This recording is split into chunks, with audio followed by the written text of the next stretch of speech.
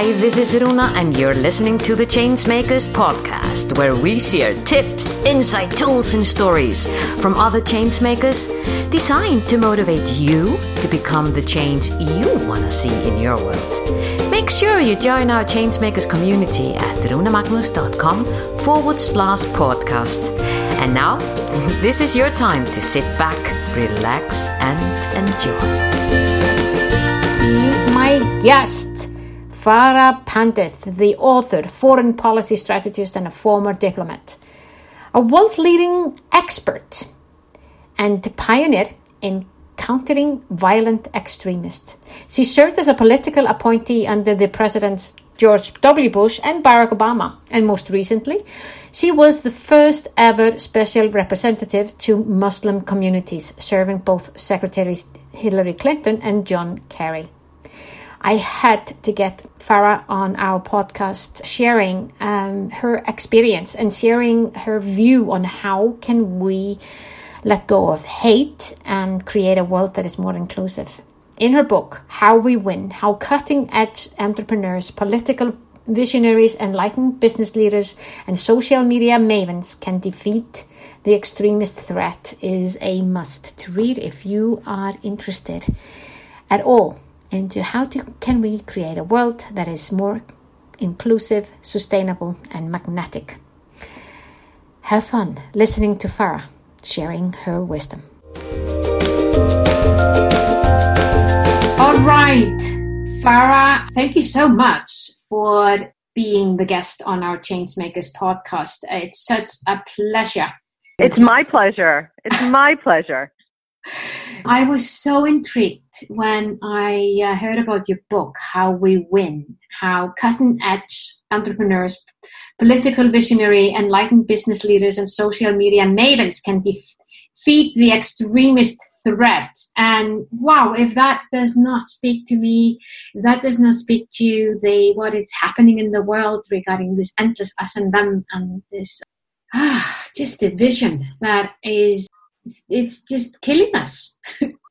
Oh. Yes, really. It's unfortunate that we have to even be talking about these things. It seems like a normal, rational thing that communities would want to build stronger connections with each other. And here we are in 2019. The world is more divided than ever. There are all kinds of trouble that arises because of this us versus them. But it also is not just an unpleasantness when you're sort of living in but there's also now an added element of danger, right? Because we've seen the weaponization of us versus them. And so, yes, I agree with you. I mean, I think talking about these issues is really important. And I think that this first opportunity to tell my story in terms of what I saw around the world when I was traveling throughout the globe, when I was at the State Department, I hope will allow people to get an insight into some of the complexity of situations that are happening and the similarity of the us versus them, rise around the world. Yeah. Why don't we start with the beginning of how did you originally go into this project? And somehow I am assuming, I'm sorry if I'm assuming here a little bit too much maybe, but it feels to me like this was something that was handed over to you, and it's been a revolution for yourself as you've gone through this journey. Am I? Yeah. I like how you said that. I would never, no one ever plans a life and a profession, and you certainly don't want to plan something based on something as horrific as 9/11. But when that happened, obviously we think of the world now as a pre-9/11 experience and a post-9/11 experience. And in the aftermath of 9/11, I wanted to serve my nation, and I came back into government as somebody who was an American who is interested in making sure that you can do all you can when you've been attacked in such a way. But I'm also a Muslim, and so the idea that some terrorist organization was trying to use and define my country that I feel very proud about, and my religion, trying to define it by their evil ways, I knew I had to do more. So I came back into government right after 9/11 and stayed in government in various forms at the White House and at the U.S. Agency for International Development and obviously at the State Department, where my last position was developed for me by Hillary Clinton, and I was the special representative to Muslim communities, which is a position that was created, for the first time in American history to do exactly this, to engage around the world. So that's my path back in. It really came from a position of there's surely more that I can be doing after our country was attacked. I didn't have any idea that I would stay as long as I did, but it was the most provocative moment in time as we were talking about all of these issues around ideology, but also, as you just said, for me personally, really, I learned so much about what was possible and what we can do. And also it opened my eyes to the rise of hate around the world. And it really makes me really feel, now that I'm not in government, that the coalitions that we have to build around fighting hate have to come not just from government. Everybody thinks government's going to solve everything. Government has a role to play, and it's an important role. But the rise of extremism, communities themselves and the private sector needs to do far more to push back against this ideology. And I feel strongly about that, seeing what I saw from 2003 until 2014. Yeah, exactly. In your book, How We Win, you do go through both the story behind it, and what you learned.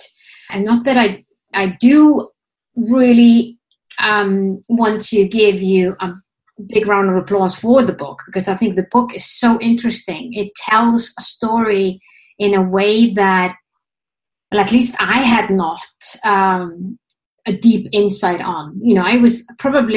I would assume that I was a bit like a lot of people. You knew the 10% of the iceberg, like I like to say. You knew, yes, but you didn't really know all the things that were going on underneath the surface and this complexity that happened. Yes. What do you see? What are the keys that every single one of us, and I'm saying every single one of us because the things that we say, the change makers, we talk about, we are empowering humans to become the change that they want to see in their world, just to give you a context into what I'm meaning. But what can we as individuals do to stop this, or to reverse this, or at least build a world that is more inclusive? Yes. Well, first, it's doing exactly what you have just said, which is articulating the world you want to see, and not putting your head down and thinking all these other things don't matter. All of these little things together formulate the ethos, the environment, the air that you breathe in terms of what you want. And let's take it away from extremism for a minute and make it just sort of the most basic thing. If you think about perhaps, the idea of being more green in a city, or even an individual making a difference, how you can't turn a city all of a sudden into a green city. It's individual actions that make that so. There are policies and laws and all that kind of stuff you can do, but it's teaching somebody how to recycle, it's making it possible for them to do things. So it's individual actions. And so when I think about the issue of hate, and I think about us versus them, your question is essential.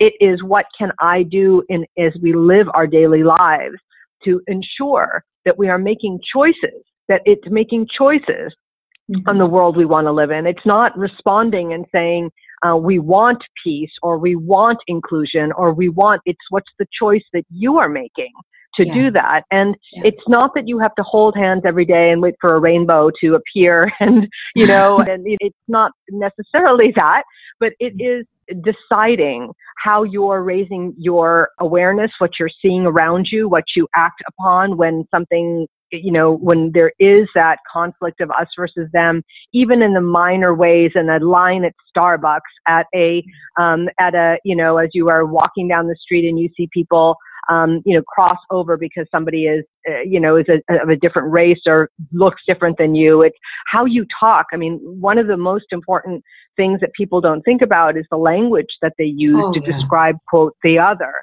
And I ask people to really think about that. And I can only use, here we are having an interview in English. So, the choices that you make in the English language, for example, many people talk about. And, the work that I did was to fight organizations that use the name of Islam to recruit. So an Al-Qaeda or a so-called Islamic State. There are many different, obviously, types of extremism. And we're seeing a rise of white nationalism and white supremacist movement. So there is something to be said about that too. But really on the piece that I focused on with these types of terrorist organizations, they want you to use language that suggests an us and a them. They want you to say that the West or any of their elements are in war with Islam. They want you to suggest that Islam is a monolith. So when you use that kind of language, it helps those kinds of people recruit because they can say, look at what they're saying, look at how they think of you. And we have to be conscious of that, not just because terrorist organizations manipulate words of all kinds, not just presidents, and senators and elected officials, but even regular people. I look at, I'll make it very personal for you. I mean, I remember being in college and in graduate school and using the terminology Muslim world. And I didn't think anything about it. That's what we learned. That's how we studied. It was very normal. It was normalized. Arab world, Muslim world. We just used that interchangeably and we didn't think about it. But let's think about it for just 5 seconds, right? There are more Muslims that live outside of the Middle East than in it, right? So to suggest that all Muslims are Arab is obviously incorrect. So why are we using that terminology to describe all Muslims, okay? Yeah. Or let's take it one step further. Every Arab is not a Muslim. So, let's think about that too. But let's go one step even further. The terminology Muslim world is so problematic. It's convenient. It's quick. People understand what they think you're saying. But if you just think about it for 5 seconds, what you're saying here is there is a special world that Muslims live in, and it's over there. Rather than saying there are Muslims that live in every part of the world and they're part of our community. So that's one example. It's not the only example, but I want us to raise our consciousness. I want us to choose to be more inclusive in everything that we do. I love that. To choose to be more inclusive. As we are recording this, we, the Changemakers, we are planning the month of May, the month where we are empowering other Changemakers to stand up and be the change. And we're doing it under the tagline, "May the change be with you." Oh, I love that. I love it. And as a Star Wars fan and as a human, I love it. Yeah, may the change be with you. And, we just, one of the things with change is that many people become really afraid when you talk about change, as if it's something terrible that's going to happen. But we want to do this in a fun, light way. But what you're just saying, Farah, is so spot on, because one of the things that we absolutely want to draw attention to is our language.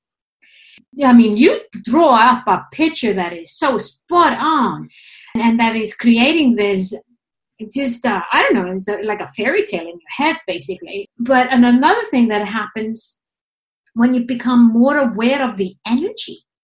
Yes. Yes. The energy that we are giving out, the signals that we're giving out when we say things like that. Exactly. It's very powerful. It's very powerful what you've just said. And giving agency to an us versus them is the exact opposite of what we're trying to do. So you can't just build a foundation and say, this is what we're doing, this is a mission statement, when everything else is missing the key aspects of this, right? Yeah. So I think you're right. People are afraid of change. They're afraid of things that they don't know. Yeah. And so there you come back to the question that you're asking about, like, what can every individual do?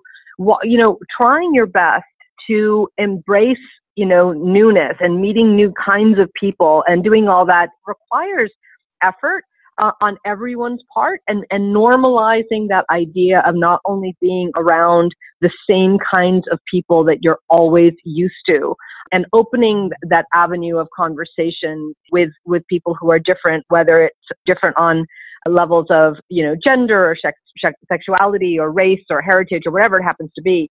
it's really going all in and finding ways that every component, every touch point in the community doesn't suggest an us versus them. That is the only way we're going to be able to see change with the kind of numbers that we're seeing rise right now around the world on hate. The hate statistics are frightening.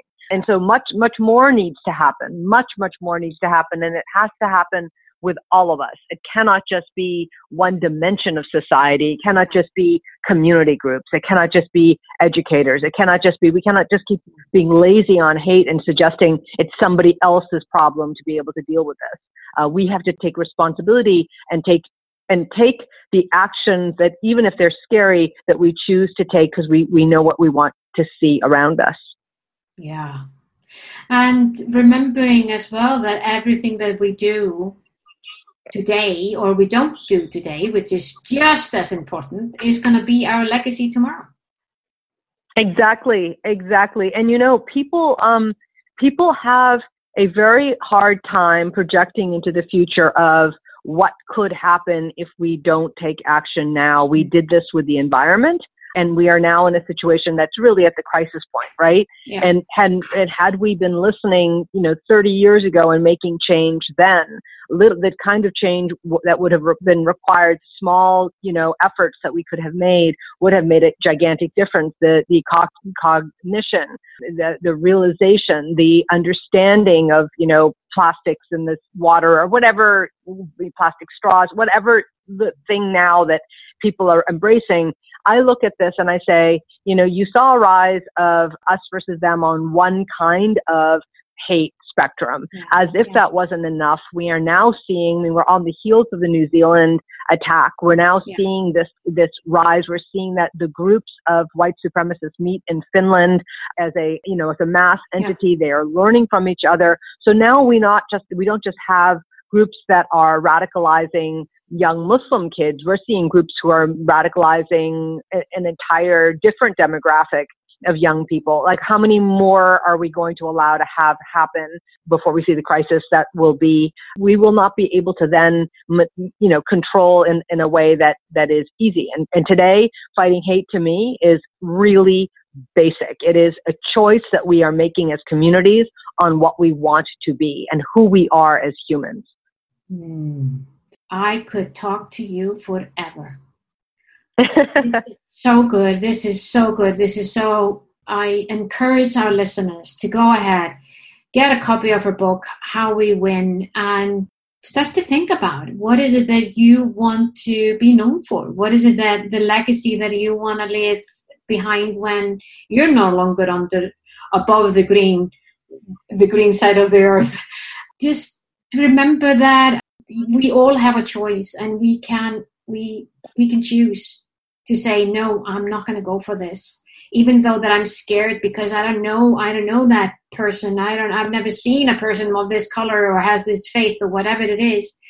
But I'm willing to be curious, and I'm willing to explore, and I'm willing to give that space in my heart that there's another individual there that should be shining just as much as I should be, allowing myself to shine.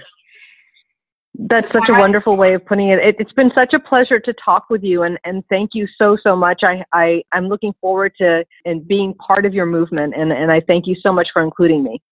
Oh, you are a change maker already, and may the change be with us all.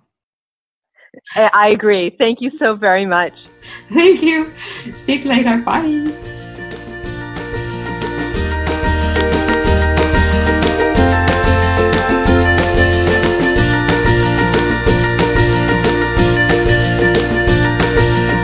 Was this podcast of value for you? I sure hope so. If so, feel free to share the love and give us your generous review on iTunes or Stitcher. And remember that you can always go to runamagnus.com to find out more about the Changemakers and how we can help you drive the change you want to see in your world.